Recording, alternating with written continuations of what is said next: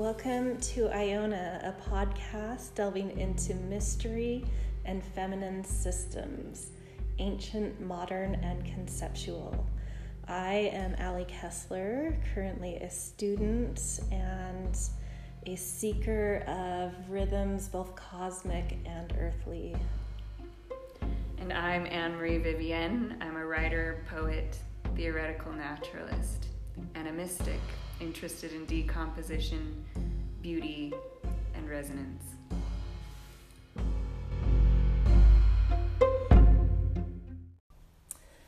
Welcome, everybody. We are podcasting this episode right before the Scorpio full moon of Taurus season.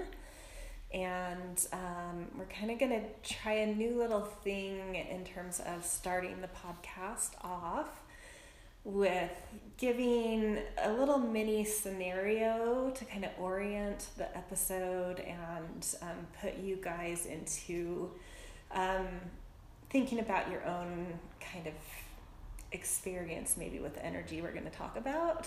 So with this particular Taurus season, I love to look at these zodiac seasons in developmental ways and through progressions and stuff.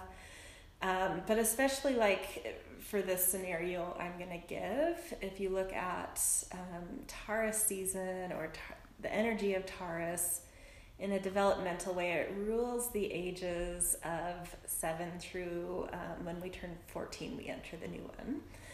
And so I just want to put everyone kind of back into those years a little bit. And this particular Taurus season is kind of maybe at the tail end of this 7 to 14. So I'm going to say, let's put ourselves in our 13-year-old bodies and energies, whatever that may be. And I think, what, is that 7th grade-ish? Yeah, 7th, 8th grade, yeah. 7th, 8th grade. Mm-hmm. So, to me, that's the time you're kind of a tween. These years that Taurus hold have a lot to do with how we develop our emotional wiring. And it's funny because I've always looked at cultural themes as being a little bit more either Virgo in some ways and Sagittarius in other ways. But I'm starting to see that there is a pretty huge element of culture that comes in at this Taurus phase of life. And it's when we really become enculturated and are instilled with kind of the values of our cultures. And, this sign and those developmental years have a lot to do with understanding what we are gaining approval of, the way we feel guilt, the way we feel shame, all based off of kind of the cultures that are entraining us and instilling in us at these times. So I want everyone to kind of go back to their 13-year-old selves. And it might be a time when you're starting to become a little bit more social, detaching a little bit more from your parents, but on this edge of like still needing their approval, still seeing things about family or whatever was the dominant kind of microculture in your life that was instilling your values. But you're starting to rub against these a little bit because you're being more social and you're seeing how maybe other families function a little bit that might be different than you do or just how friends do. And so you're starting to question and push against these a little bit, but you still are so instilled with these values. So you still also are like really trying to please and get approval for certain things, and there's certain things that are going to trigger guilt in you, which I read as more of intrinsic kind of going against a value, or shame, which I think is more extrinsic, where you feel like maybe your culture's going to exile you if they find this thing out about you. So you're doing this balancing act, and it's a little bit rebellious in these years where you're dancing between your microculture and some bigger cultures with socially that are kind of unfolding. And I don't know, just try and like remember a few things from these years. What triggered approval, you know, like how did you find, what were some things you found a lot of approval and value for, if you can think of one or two scenarios. And you know, I mean, it's hard because these were probably a long time ago for a lot of us. Well, and I think that I would suggest that, you know, this is something I'll be talking more about, but hard to remember, but start writing about it. And I feel like, you know, if you're having a hard time remembering, if you can just remember any crumb, just start writing about that crumb, and I think you'll be amazed at what kind of comes out from writing through that. People and then share it. And share it with people who you feel safe sharing those things with. I came up with this a few days ago, and I shared it with Anne last night, and we've had the opportunity to be around each other quite a bit since last night and today. Yeah. And we've talked about it, and so much has like come out around these themes that's crazy. So it may not, you know, as we talk through this podcast, it may not come up for you, but over take the next some time in the next week few days or so, like let it kind of marinate and write about it and talk to people and see what comes out. It's fascinating. So thinking about things where you found approval, what did you want approval for? What kind of things were you finding guilt around or shame around in these years? So I think we'll both, after I read the card, or do you want to read the card that we picked? I'll read it. Okay.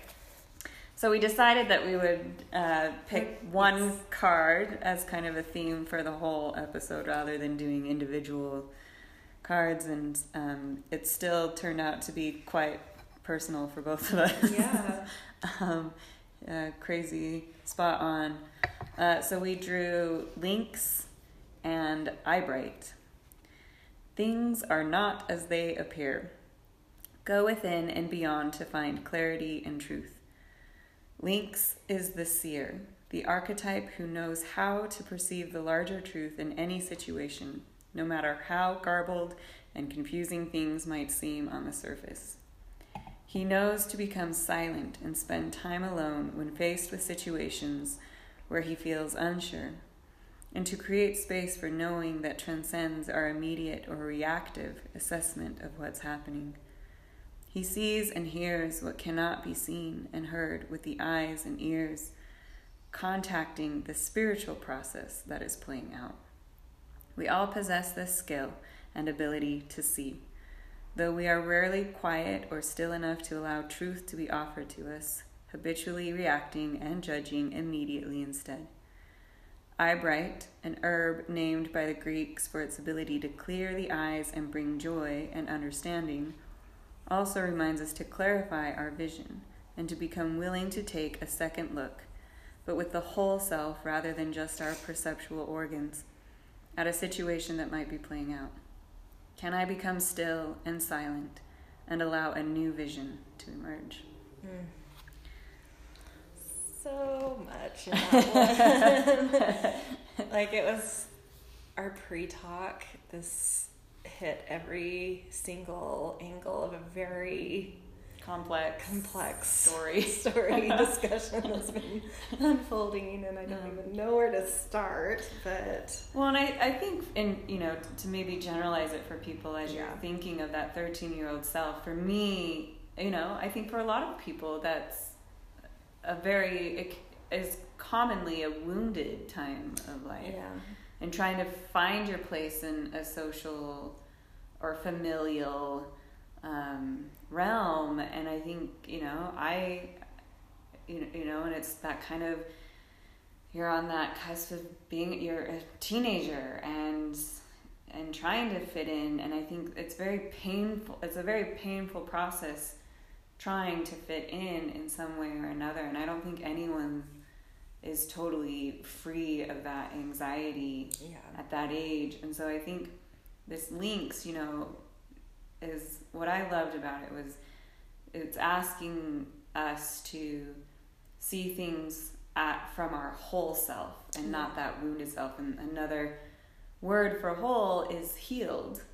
So it's, I think it's a time that we can now have a perspective on our 13-year-old self and the things that we internalized that a lot of us still carry and will carry our whole lives.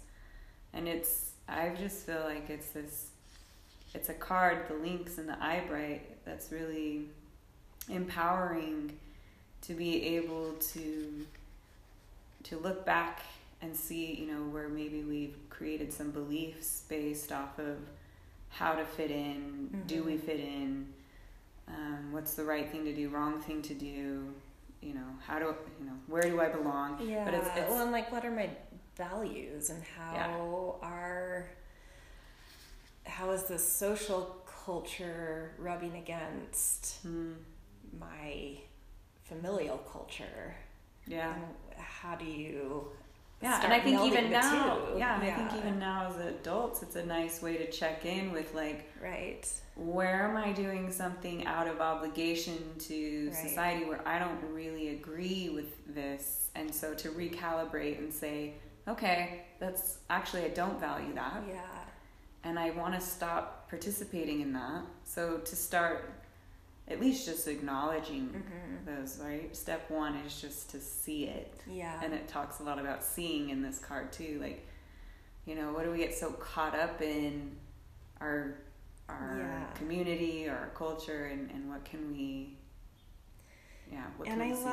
So I just am kind of overwhelmed with this window that I'm starting to see that astrology gives you to go back in time and bend time a little bit, you know, because we don't get, in these progressions that go on, we don't get to revisit our, you know, I want to call this like late 12-year-old, early 13-year-old moment, maybe once every 19 years, you know, and we get this window of opportunity to kind of reevaluate. So like the very first line of this card, things are not as they appear. At that age, no, they're not. And we don't have the maturity to understand that or handle it super well. Well, some people maybe do, but a lot of people don't. Most people probably don't. But as an adult, to step back into those times and see what was not as it appeared. Man, yeah. And I think, you know, for me, and I think this is, you know, like, I think at that age you often look around and, you know, you see people and it looks like their life is right and they're doing it right and life is perfect. And, you know, it's like as you age and you start to hear the stories, you're like, oh, wow, that person had it really rough. Or, oh, wow, it turns out that, you know, I thought that person was going to end up with this dream life and have it all, and turns out actually I don't even want that. You know, maybe they ended up having that life that you thought as a kid was like, that's what I want. So it's like your values do shift. Right. And in a way I'm like, thank God I didn't get what my 13-year-old self thought she wanted. Right. You know, like I think I think it's a good way to kind of keep track of, even just like, to not be so hard on yourself. Yes, and also looking at maybe some of the traumas that could have happened and being like, oh, as an adult, I can see this so much more compassionately and see that there was no way for me to understand how to handle that. Right. You know? And, clear that and like redigest it, reprocess it, and be like, oh, okay. So... Well, and you're seeing and you're hearing with a cultural lens, because you don't know what your own values are quite yet. Right. And so when it talks about, you know, seeing and hearing, but not seeing and hearing truly, you know, it's like you are seeing and hearing things, but you're perceiving a lot, you're digesting a lot, but you maybe don't quite know your internal compass. You're being given compasses. Right. So you're by the external world, and you're trying to, because different worlds are starting to mesh more and more at this point. So you're really trying to figure out your own compass. Yeah, I think, you know, it is healing to look back and look at my own 13-year-old self, and to be able to be like, baby girl, you knew. Yes. You knew. Yes. You knew what you wanted. You knew it was right for you. you knew, and you still, because you're 13 and Right. it's so hard, you were persuaded otherwise, and you know, then the judgment reflected back on myself. You know, and we were talking earlier, and I'm like, I responded to my own trauma of that age in a fight way, and I ended up fighting myself because I couldn't fight the real things that were threatening me. I didn't have the power, but I sadly turned that inward. Yes. And have been fighting myself until just recently. I had a combo of fight and a combo of flight. A freeze. Freeze. No, a flight. A combo of fight and. I did fight and I did flight. Okay. Sorry, that Gotcha. was worded very You strangely. didn't freeze. No, I didn't. But you freeze. did both flight and fight. And fight with Yeah. different things. So like that knowing. Yeah. That I think probably a lot of us had a knowing at that point as we developed our first kind of real You haven't. value compass. Yeah. And I'll share mine that Anne may or may not share her side of this. But I'll keep mine not so heavy for the listeners. I was obsessed with this book called The Shaman's Apprentice. And I just knew I was going to be an anthropologist, but also actually more interested in the shaman in this, but I couldn't maybe relate to the shaman, but that's what I was actually interested in. And I was told by a church leader that you do interviews with in the religion I was in that basically to be that would be a shameful path to follow. And was this like a worthiness interview? Because that would be Probably. interesting. Because in a way, it's like these ecclesiastical leaders that we had, which we called bishops, the only reason they were ever interviewing us was a worthiness interview.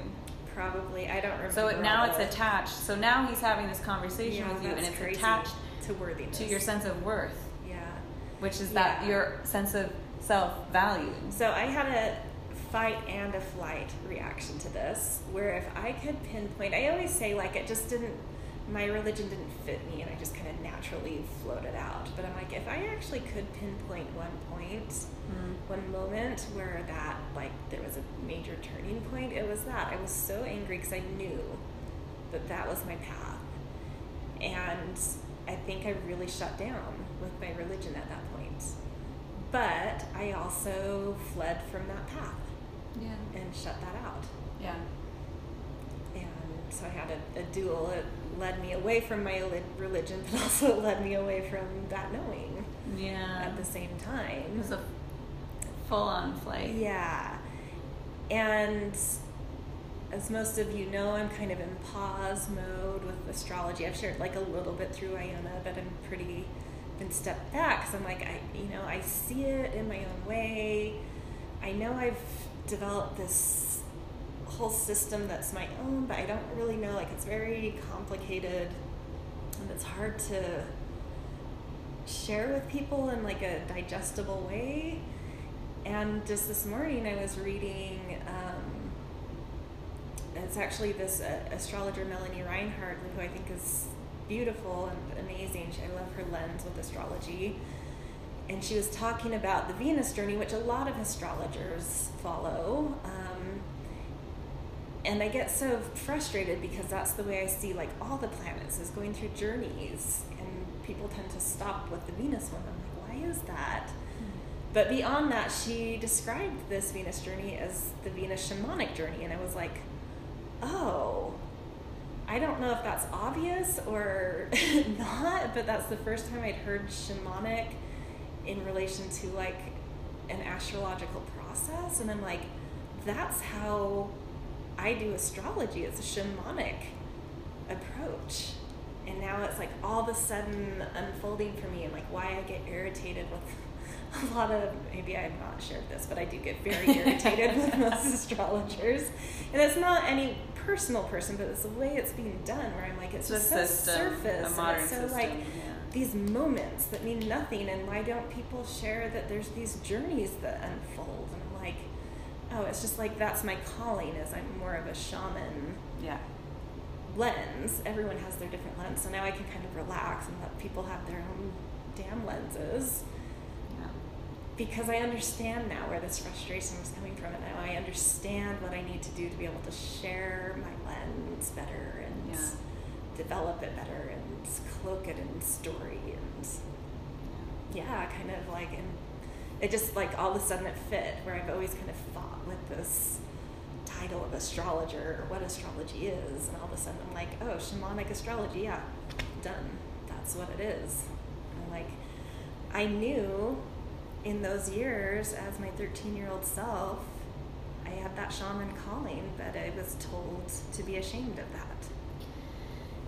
Exactly. So it's really interesting to dive back in those shoes. Like, what? Well, more than interesting. I mean, it's a relief, wouldn't you say? It's a relief, yes. Yeah.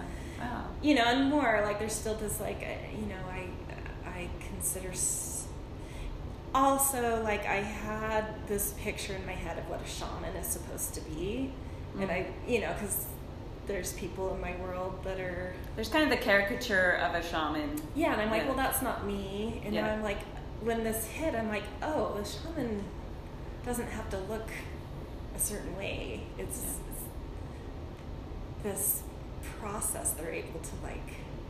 It's a way of seeing and hearing. It's back to this Lynx card, and that's why this Lynx card hit so right on, is because of that. Like, I'm not going to take people through their charts on drugs, you know? Yeah. Or anything like Sorry that. if you were hoping. But I know how to take people on a journey through it. I've done it with my husband for 2 years, and it fucking worked. And and right on time when I told him he was going to have a rebirth, he had a rebirth. Yeah. And I know how to do that process, and it has nothing to do with like, I don't know, what I had in my head of like what a shaman was. Right. But it is a journey, and it's like this ferrying someone through a story that's playing out, and it's connecting to them to what they can't see themselves or feel themselves, and helping them connect the mythology and the symbolism of what they're going through. And I'm like, oh, okay. Yep. Got it. It's so perfect. Yeah, when Allie said that, I was like, yes. I felt like I feel like you've been finding your way to it, and each step has felt more and more true, but this feels like you've landed on it. Like, this is the truest of true. And I do think if I came to this initially as like shamanic astrology and just using myth, I wouldn't understand the science and the technicalities and the concrete elements of the progressions and how space works and this and that, and so maybe I needed to like for sure go through a more concrete path for a while. Now I can kind of marry the myth and the concrete. It's amazing. But so reclaiming things from my 13-year-old wounds. I mean, it's so funny. Allie and I, in so many similarities, and yet with our very own unique expressions of these things, which is really cool. But I'm really going on intuition here of how much to share with my 13-year-old self. In a way that I think would be helpful, but also I don't want it to become dramatic. But stories always help people. They do. That's where I'm like, okay, there's a certain dosage of the story that's before it overwhelms. But I'll baby, if you keep following us for a while, maybe I'll, baby step you through that. But there was a lot of abuse in my whole upbringing, mostly from my dad, which really distorted my sense of self and value and who and what I could trust. And so I ended up putting a lot of trust in ecclesiastical leaders. And working on getting a lot of approval there. So interestingly, as Allie was walking us through that first scenario, I realized at that time that's when I started to socially isolate myself. And I didn't want to participate. I started to see normal social things that 13-year-olds would do as frivolous and unimportant. Yeah. And what really mattered was a spiritual journey. And so the only spirituality I knew was Mormonism. Yeah. I threw myself in and started my fighting of myself and feelings of deep unworthiness and no value. Because you've expressed how your worthiness in the church was exemplar. Oh yeah, and so your internal unworthiness was being maybe bolstered by what you were able to so gain approval for. And so when it came to worthiness and self-value, I always felt like I was starting from scratch. Like I didn't have a sense of inherent worth or value, and so it was always having to fight my own unworthiness with huge efforts of righteousness, and always going above and beyond, which kept me socially separate because kids were being kids, and I was too good for that in a lot of ways, and was very just very devoted to getting approval from my ecclesiastical leaders, and so in a way, my nature is I'm a spiritual person who seeks truth. Like that's just who I am. So so in a way, I can see bits of truth in who I was in that efforting, but it was all in this need to be loved and belong and know that I was okay. Right. So, but I turned it against myself, which was the sad thing. But, so yeah, I think for me now, I think that's why in some ways I've resisted. So this whole thing of fighting myself has gone on and on and on until maybe yesterday. But and I'm not exaggerating.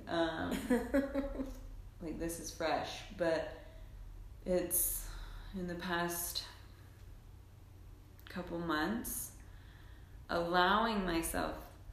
I think I left Mormonism 7 years ago, cold turkey, which is unheard of for a lot of people. Most people kind of slowly dissolve out of it somehow, or move away from home and it's convenient. But anyway, 7 years ago I left, and I continued to fight myself though, and I really suppressed. I was so hurt by my righteous spiritual journey, and I could sense that what I had done to myself was really damaging. And so try as I might, I can't stop a spiritual journey because that's just who I am. And so I think I've been suppressing the desire to live a spiritual life and and back when I was 13, I have to add this detail really quick. Around that age, so when Mormon boys turn 12, they become ordained.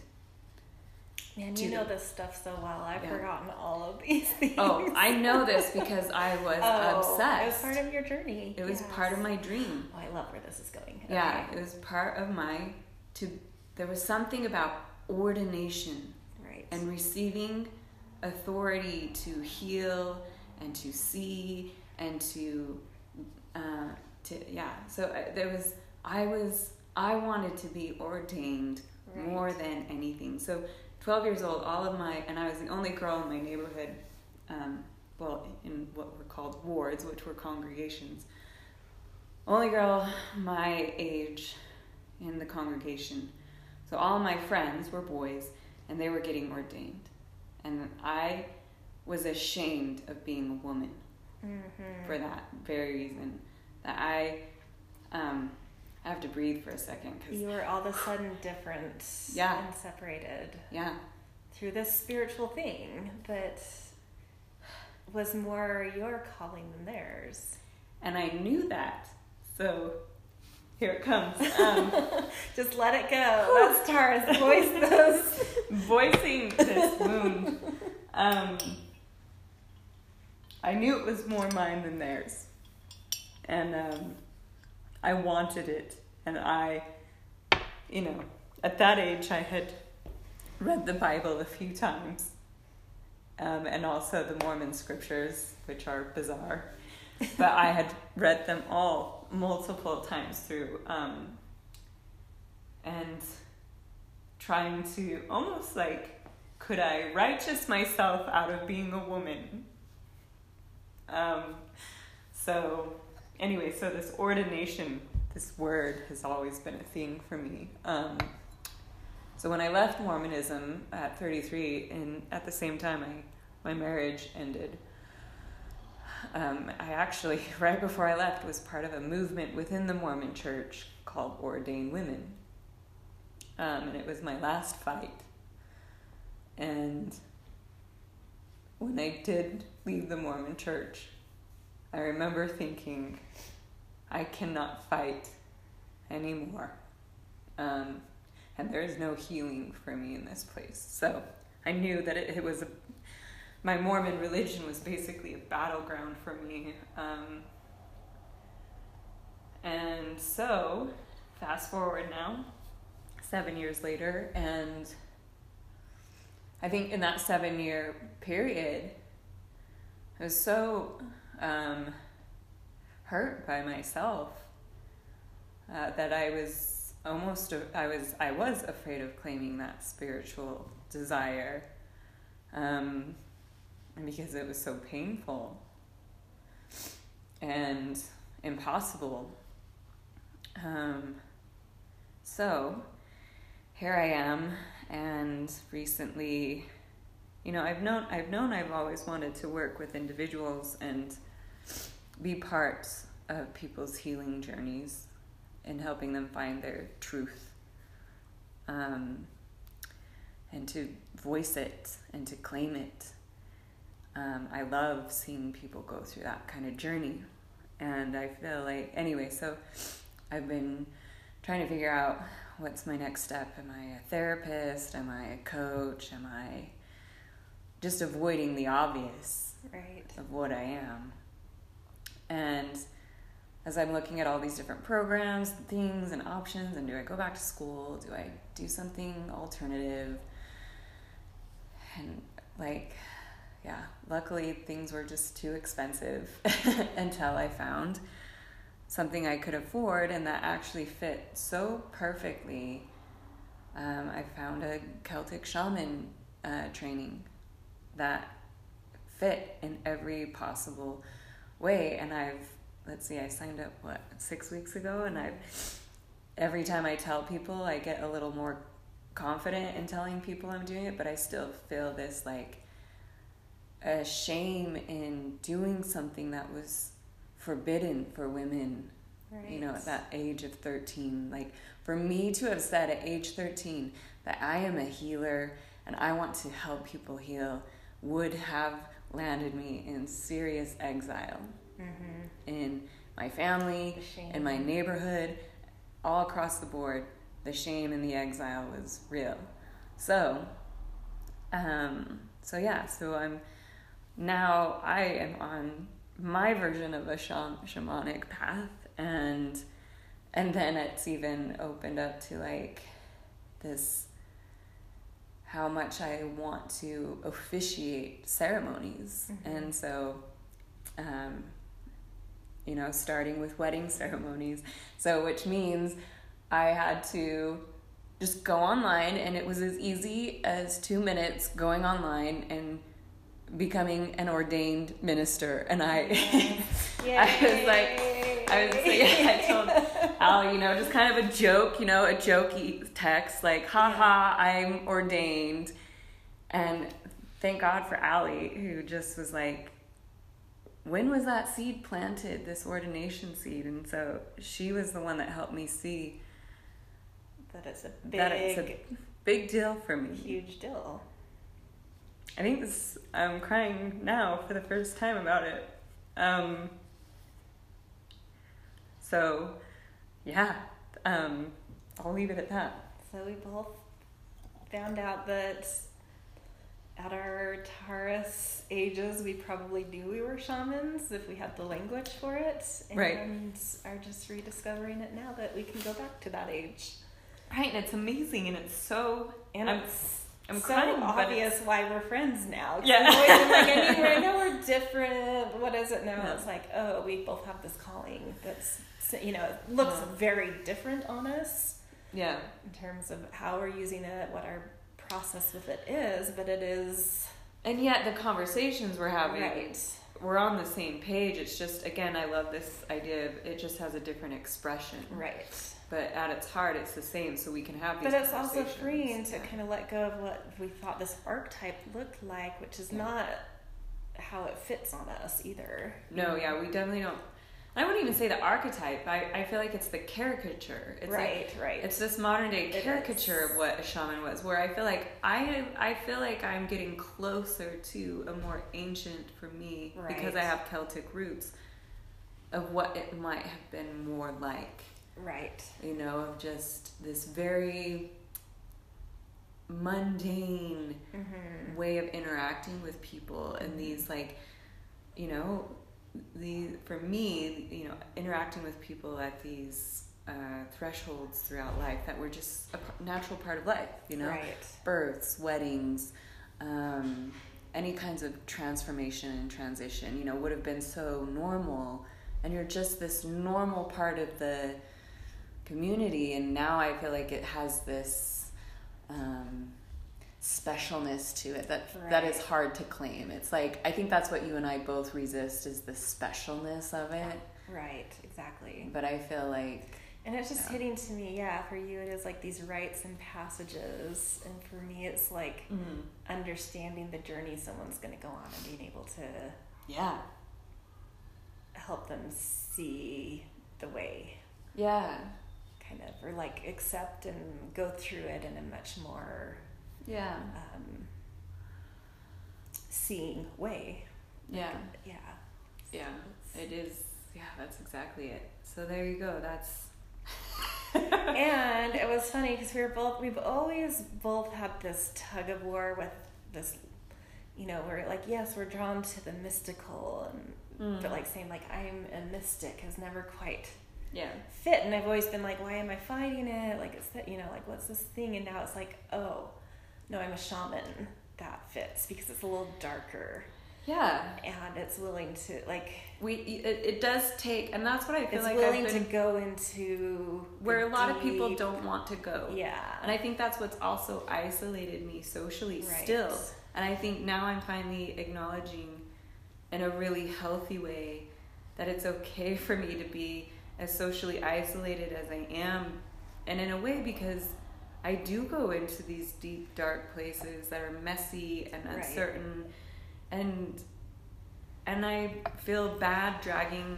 I've tried in the past in other friendships or romantic relationships to bring people along with me into those depths, and that's not how it goes. So I feel like now I recognize that I do need to have a lot of solitude because I do love to delve into these realms that a lot of people don't want to go to. Right.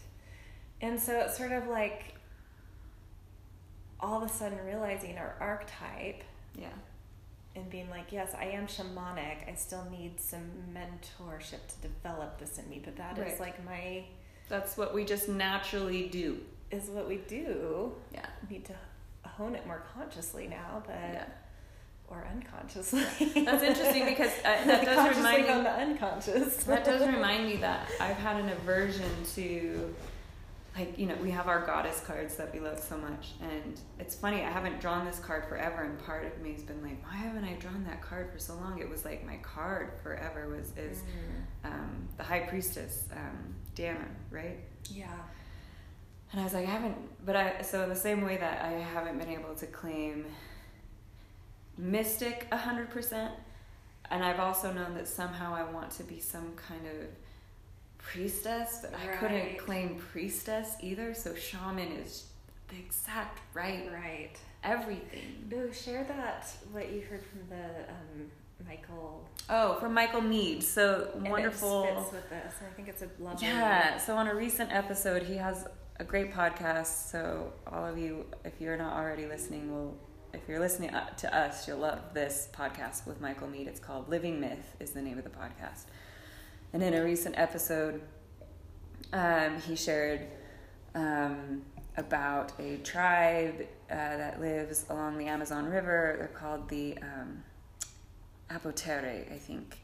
And they, first of all, you know, he starts out by talking about how they wake up early, the whole community wakes up early together to sing their dreams together. And it's this way of bringing the entire soul into this vibration, into the vibration of the song, that kind of original, ongoing, creative song, in a way to bring these dreams in the subconscious to light, so that they're always aware as a community together of both kind of their wisest selves, but also that part of themselves that's conflicted. So it's a way of bringing that out in the community daily, which I think is amazing. There's no chance for shame. You know, it's like nothing is ever hidden, because daily you're singing the dreams, you know, the good and the bad dreams. But anyway, he talks about too, within their culture, part of that is they believe that the soul has 3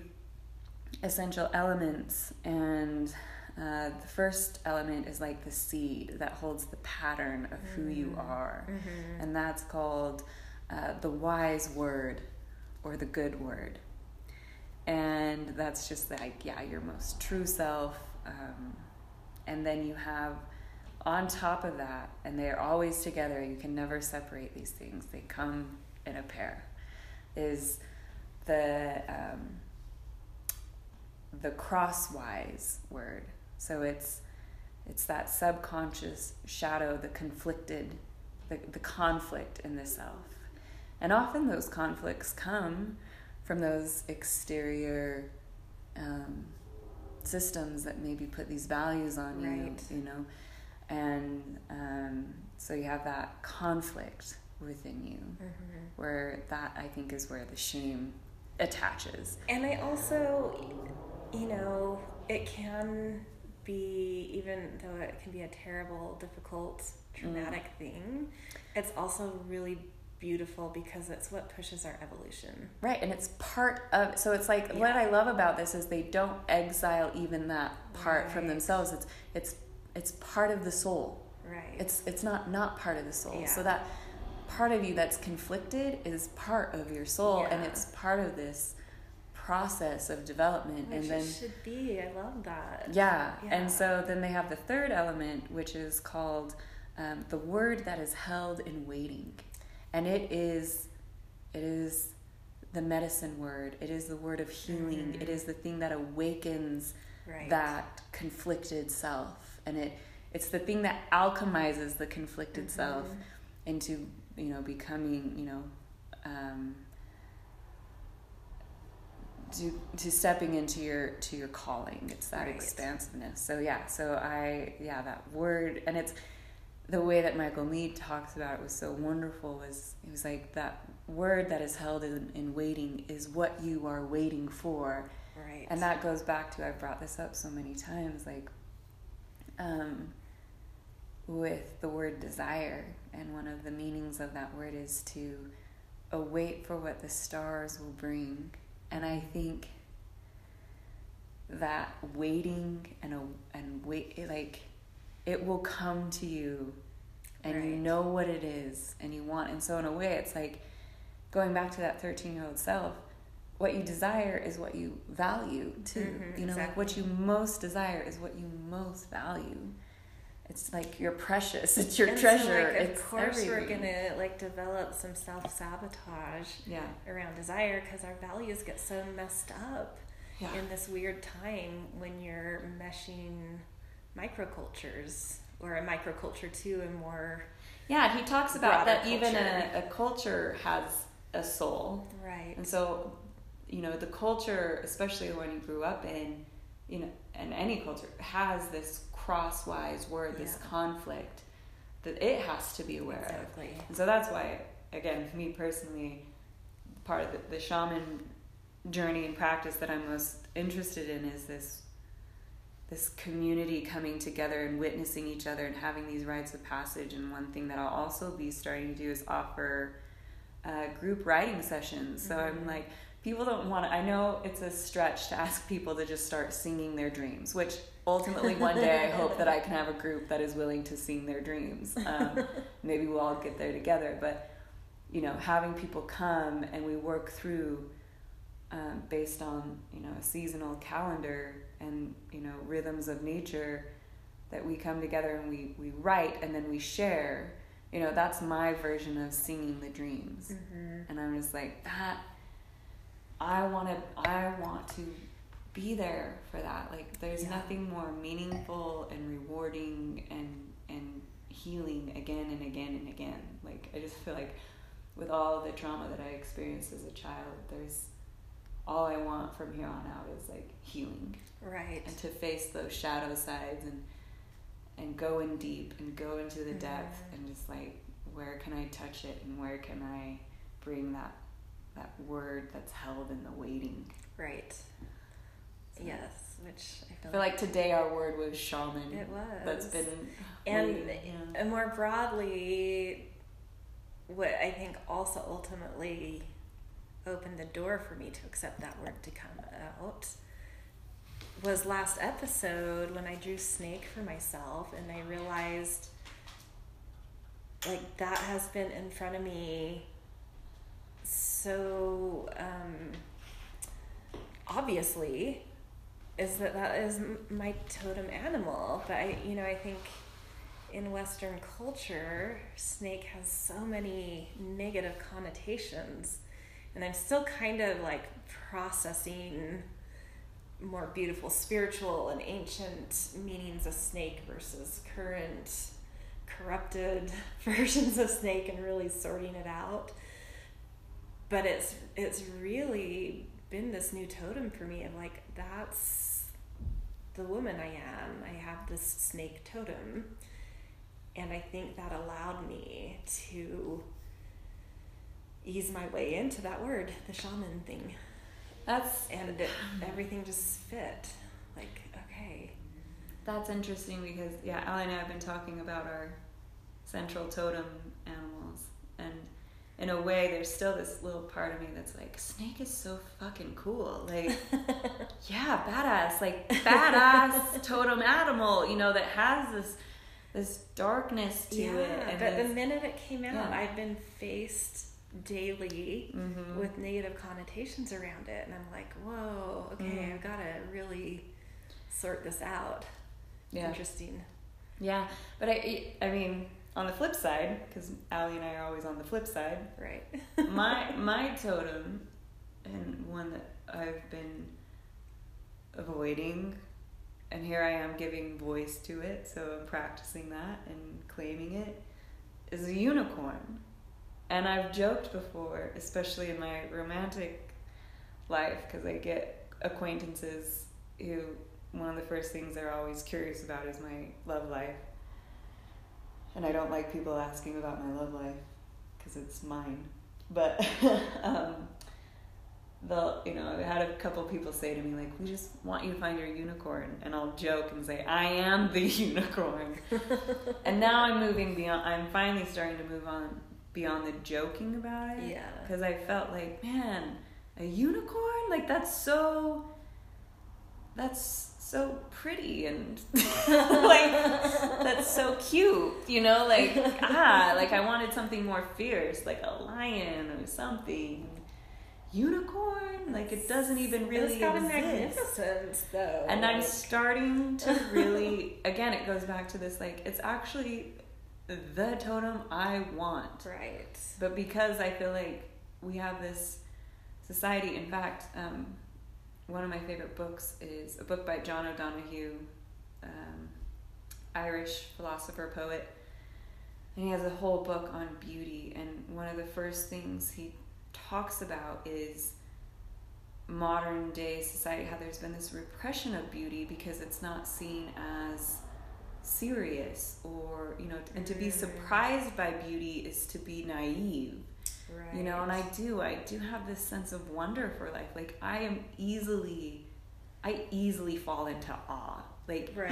What? What? That's amazing. You know, like, that's my natural self. But over the years, because that's not valued, that's seen as, again, naive or rose-colored glasses or not being real. And to me, I feel like I'm starting to be able to really claim that unicorn as, now in learning more about it, it is very much a shamanic animal, right. You know, with its horn at that third eye, being able to see, and especially a gift of foresight. Yeah, seeing both of these animals do see in very unusual ways, in different ways. Yeah. For sure. Yeah, in ways that humans can't quite grasp. Yeah. Like, yours is the third eye, so like this foresight, and mine is this sensation and perception of, because snakes don't actually see, they sense. Yeah, I love that. Well, I loved this phrase. Again, I heard it on the Michael Meade podcast. I've been listening to certain episodes on repeat. It's nuts. So, but he reminded me of this phrase of, we can only go as far forward as we're willing to go far back. Right. So that foresight is also a willingness, right. You know, and time is cyclical that way. So okay. Foresight isn't just about seeing future, but it's that past that informs the future. But that's what I love about, like myth and journey and fairying, is you have to understand these archetypal stories and myths. Yeah. There's a holistic thing around them. It's not just a moment or the future. It is knowing the whole of it. Right. Like where it started, right, where it's at, where it's going. Yeah. Kind of thing. Yeah. I don't know. There's just such a relief this Taurus season of just being able to give voice to what I value. Like, those things are really coming together in a way that is a long time coming. Yes, for sure. I also think, so it is a time where I think a lot of people, as we've already mentioned, probably get a lot of wounds and traumas. And so, like, I also have this curiosity about values that get instilled in us, or wounds that we might get that in our later years, once we can understand them. Man, this might sound dark, but like those, says the snake. It's masochistic, like some pleasure. Yeah. I'll explain mine to maybe illuminate what I'm trying to articulate very poorly. It's like putting myself back into this time. It was probably when my greatest wounds happened. I was a pretty serious figure skater, and my experience in that realm was very traumatic, and I didn't understand that it was at that point. I couldn't, like that first, what was the first line I read again? Like, things aren't what they seem, things aren't or what they appear to be. Yeah. Things are not as they appear. Nothing about that experience was what it appeared. And as an adult, being able to step back into that time, and I have like a little bit here and there, but there was sometimes if you haven't processed something correctly, you'll have triggers that will spark you back into that. Yeah. And it's just interesting that maybe right now we are revisiting this time in a time-bending way. Yeah. And I had an event come up that triggered me to look at, I'm just going to go for this. Do it. Because I don't think Yeah. this person may even not, they would never listen to this podcast, but they also probably wouldn't recognize Wouldn't themselves. even recognize themselves. Yeah. So it's Yeah, fine. it's fine. It's totally fine. So yeah, my ice skating was very traumatic. I could care less about these people, so I don't care about talking about them. But you know, it was like a whole family.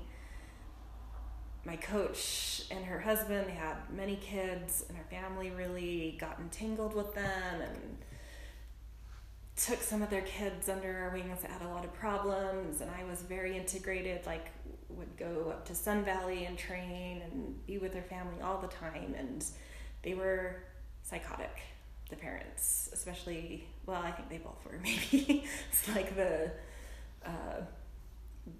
psychotic couple that finds themselves, and I don't know. I won't go into all the details of it. I, obviously, being naive and not articulating to my parents a lot of what was happening. Luckily, like nothing specific to me, but things I witnessed with family members. And anyway, there was a lot of manipulation. There was a lot of emotional damage. There was a lot of traumatic things witnessed. And I didn't know how to process it. I didn't even know what was right or wrong sometimes in these situations. But looking back, I'm like, oh, there was some really actually like either sociopath, like it was not just like there was some sociopathic things in this that really, you don't understand. Those kinds of wounds are very complicated to untangle and understand what happened. And because it's not direct, it's not like someone's physically or sexually abused you. It's really gets deep into weird scenarios. Yeah.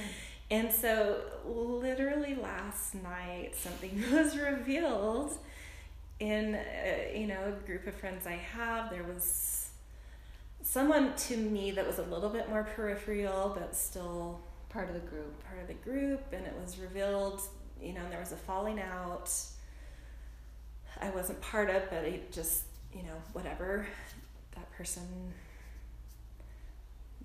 there was a separation of this person in the group, and was revealed last night. We always see this person, I shouldn't say he, she, this person, had some of these potentially sociopathic behaviors, but just like someone might have some narcissistic behaviors doesn't make them a narcissist. And so no one, it was just kind of funny. Yeah, you just would brush it off. And would brush whatever. It all off. But it comes out last night in a more serious way that something they told somebody else that got back to us that like literally no one could say these things if they weren't. He clearly is, this person clearly is. It's a he. It's a he.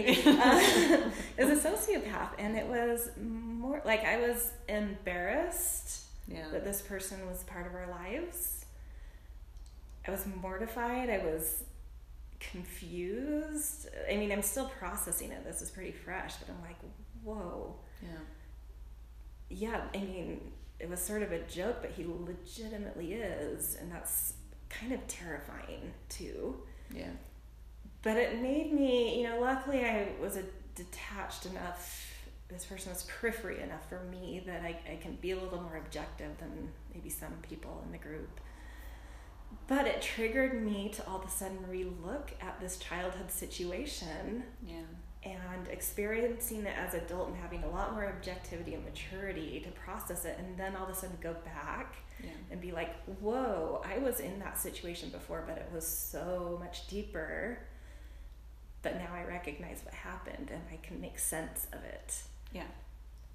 But what I was getting at before with the pleasure part is I do have this massive, and now I understand why I've always had this huge fascination with like serial killers and psychopaths. Yeah.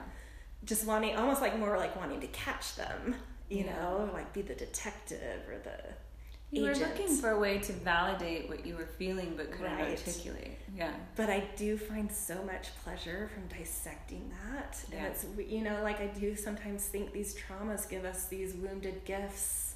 Yeah. That, yeah, like I understand how to get into that person's mind now. I know how to like dissect that, and there's just like a lot of pleasure around it. It's I love like, I don't know, that's a little But dark, I do, it is dark, but it's also again really empowering and healing, that these things will not always, you know, trauma doesn't always have to stay trauma. It can, I think it's amazing that it can turn into something you enjoy when you now have the right lens and you have safe distance and like, well, and a gift, you know, like I'd love to write stories with, not about these specific experiences, but I know how they can inspire a story and how to get into that, and it can help other people kind of see. Well, and I think it helps you to be able to trust yourself, you know, because it's like, I think as a kid, when you're in these more intense experiences,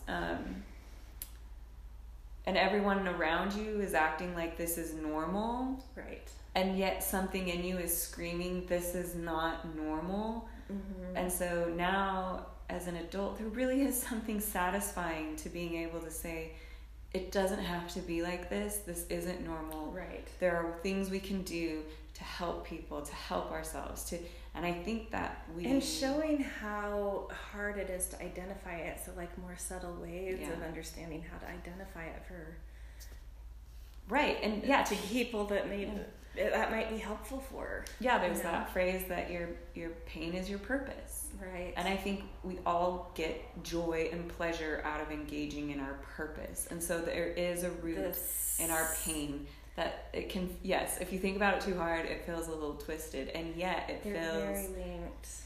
It feels healing. Well, there's a polarity there, and polarities don't exist without some sort of interaction, and pleasure and pain, they're interlinked. Yeah. Well, and that's back to the elements of the soul, you know, that word that's held in the waiting is the thing that keeps us from living these polarized lives that would keep us stuck. Right. And in a pathology. So you need that beautiful word, that pleasure that's been held in waiting, that desire. You need that pleasure to soften that tension between the polarity, so that you can actually have some movement and heal and become whole. And this is where we differ from like the shaman journey. I think differs from the mystic, where the mystic's trying to really, and there's nothing, I think we're just defining it more for ourselves, but I'm not trying to put mystic down in any way. I think it has its place and it's really lovely. But that willingness to go into the ugly parts that you can't spiritually bypass is where the shaman comes in. And it's like, to me, so much more beautiful. I need it. Like, I feel like it's the only way I can heal from my own trauma, and I feel like the only way that our society and culture will heal from collective trauma. But it is that, in a way, to me, it feels more, I don't know what the word is, it's more than even surgical. It is this kind of like alchemical fire refining thing. Transmuting. Mm-hmm. And to me, like, as you were talking, it reminded me of, you know, something that I've been doing, and I think it's a really good writing exercise, is to think back on this time in your life, that 13-year-old self, and identify the difference between your inner voice, like what you know to be true, versus those internalized voices of what everyone else around you seems, at least what you're interpreting them to be telling you, And I think everyone is, for the most part, I think most people have good intentions, and I think people are trying to protect children and teenagers, but there's still these voices that are, I feel like the internalized voices have a lot of fear around them, and that's where the wound is. And I think now it's like how I've been really working through, like, what internalized voices have carried through that I'm still listening to versus my inner voice. And I feel like my inner voice is so much more willing to go into these dark places. And there's this, I think for me, like maybe a word too for it is not only pleasure, but satisfaction. There's a satisfaction with getting to the root, to going deep, to, I've never been a surface only, treat the symptoms. I always want to get really down. And often when I want to know where the wound is. Yeah, and I want to spend time with it. I don't want to just in and out. I want to spend time and really get my heart around it. Because wounds need careful cleaning. And that often requires a fire, like that cleansing fire, or the cleansing water, that flood. Exactly. So it's like, I feel like... And getting into the blood, getting into the potential bacteria, getting into, like, it's a... Yeah. And I'm like, maybe that's why I never could have been any kind of medical doctor, because in my spiritual realm, it feels very surface. Where I feel like these stories we end up telling ourselves based off of these either inner voices or internalized voices. Like, I want to ask people, like, who's narrating your life story right now? Is it the inner voice narrating your story, or is it the internalized voice? Where does shame and judgment come up for you? And whose shame is comes from an internalized voice, not and it really is voice. Like detangling it. The guilt, shame, spectrum can really help in that. Like, the guilt is the internal, and the shame is the internalized. Exactly. But also, like, where does approval come in? Like, well, approval, if you think of approval and appraisal and the value, like, approval for me, like, that's how I gauged my own value, my own worth, was how was I appraised? What kind of praise was I getting? It's interesting when I've tried on different knowings or words or paths that weren't quite right. I feel like it really hit my internalized self more. Yes. But now that I have the right one, it's really hitting my internal, and I don't really care about the internalized. Yeah. Which is interesting. Yeah, this is nuts. I feel like this season, all of a sudden, I feel a clarity and a power, because I'm finally seeing that difference between the internalized and that I'm saying inner, even though internal is great, but just to differentiate them a little bit more. But yeah, I feel like, past attempts at, trying things that only were partially spiritual or partially this or partially, because I didn't want to do the full dive because I had these internalized voices that were holding me back of like, that's too weird, you're a woman, a modern day woman, like, and I had all of these internalized voices of what I could and couldn't do in order to receive approval, praise. Yeah. And so it's like, oh, now that I can separate those out and really now recognize that inner voice, there's an automatic self-value that comes along with that. Right. It's like, now I don't need the outside appraisal, approval. It's like, it feels in a lot of ways right now, it feels very instant, and yet I know I've been doing this work for so many years and years and years and years. So it's just like, but it does have it's like, I feel like with my yoga practice, I remember way back when, like, you work on these like arm balances especially, and it's like you feel like you're never close, but you just keep attempting even though it feels like wildly off, and then all of a sudden one day you just click into it. Mm-hmm. So I feel like it has that sudden sensation, and yet but yeah, I feel like I'm finding the questions to help guide me a little bit better. Yeah. And pulling back into some more like progression style astrology with this season and everything we've talked about, and you've seen us kind of unfold this question through our own processes and over the past couple days what we've kind of experienced.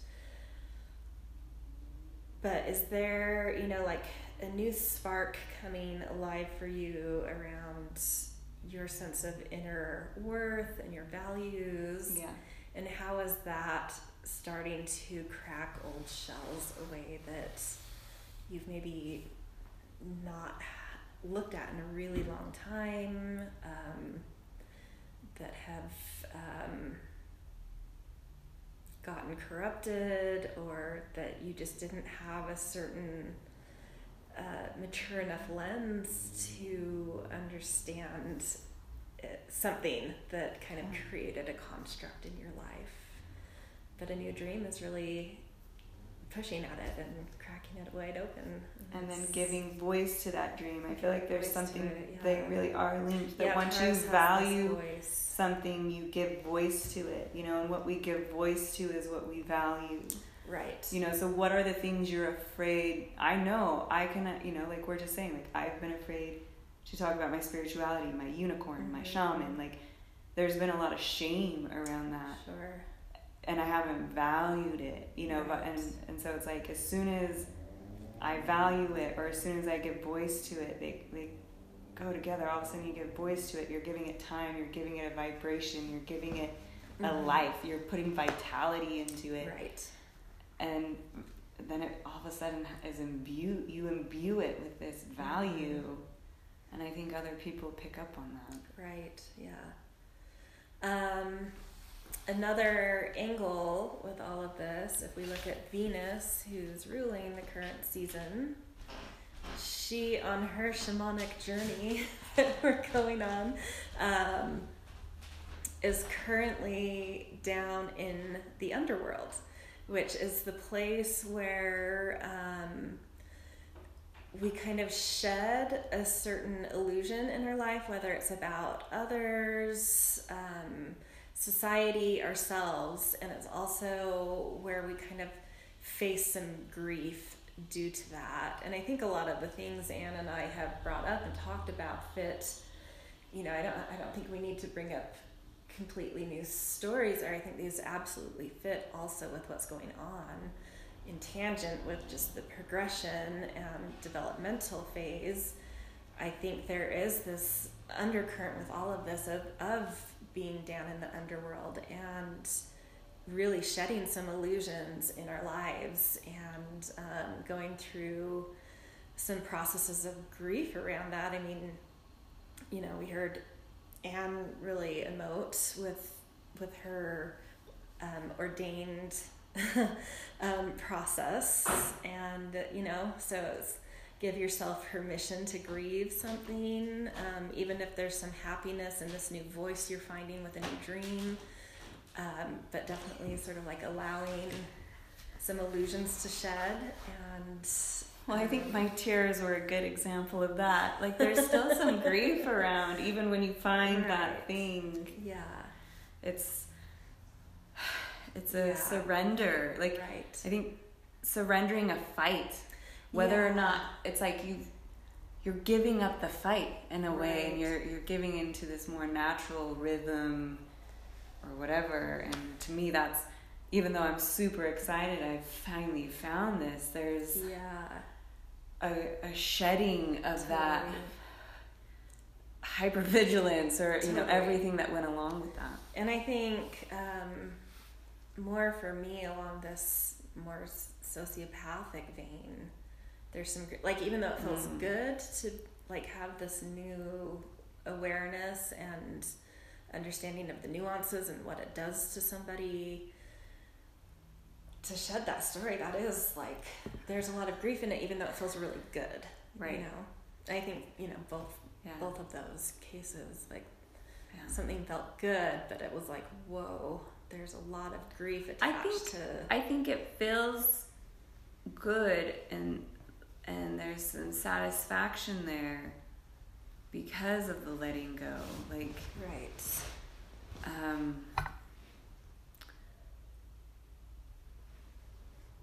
Yeah, and I think, I don't know, I you know, and I know you're talking about Venus and going into that underworld, and it's there. There's so many different sayings around it, but it is that just satisfaction with doing the work. And I think sometimes we, with the back to this internalized voices, I think we get a false sense of work, and yet we're never satisfied, and yet we're working so hard and we're never satisfied. But then there's this real going down into the depths, and then finally you feel satisfied, even though there's so much rot and loss and disintegration and dissolving and nakedness. Yeah, but it's like, I mean, some of the things I think we've said today is like, whoa, I feel very exposed now. We're very real right now, very raw right now. But it feels good. There's like a clarity to it. Clarity. Clearing and clarity. Yeah. And to me, is like, for me, Venus is very much a guiding star, planet, all the things. It's everything, and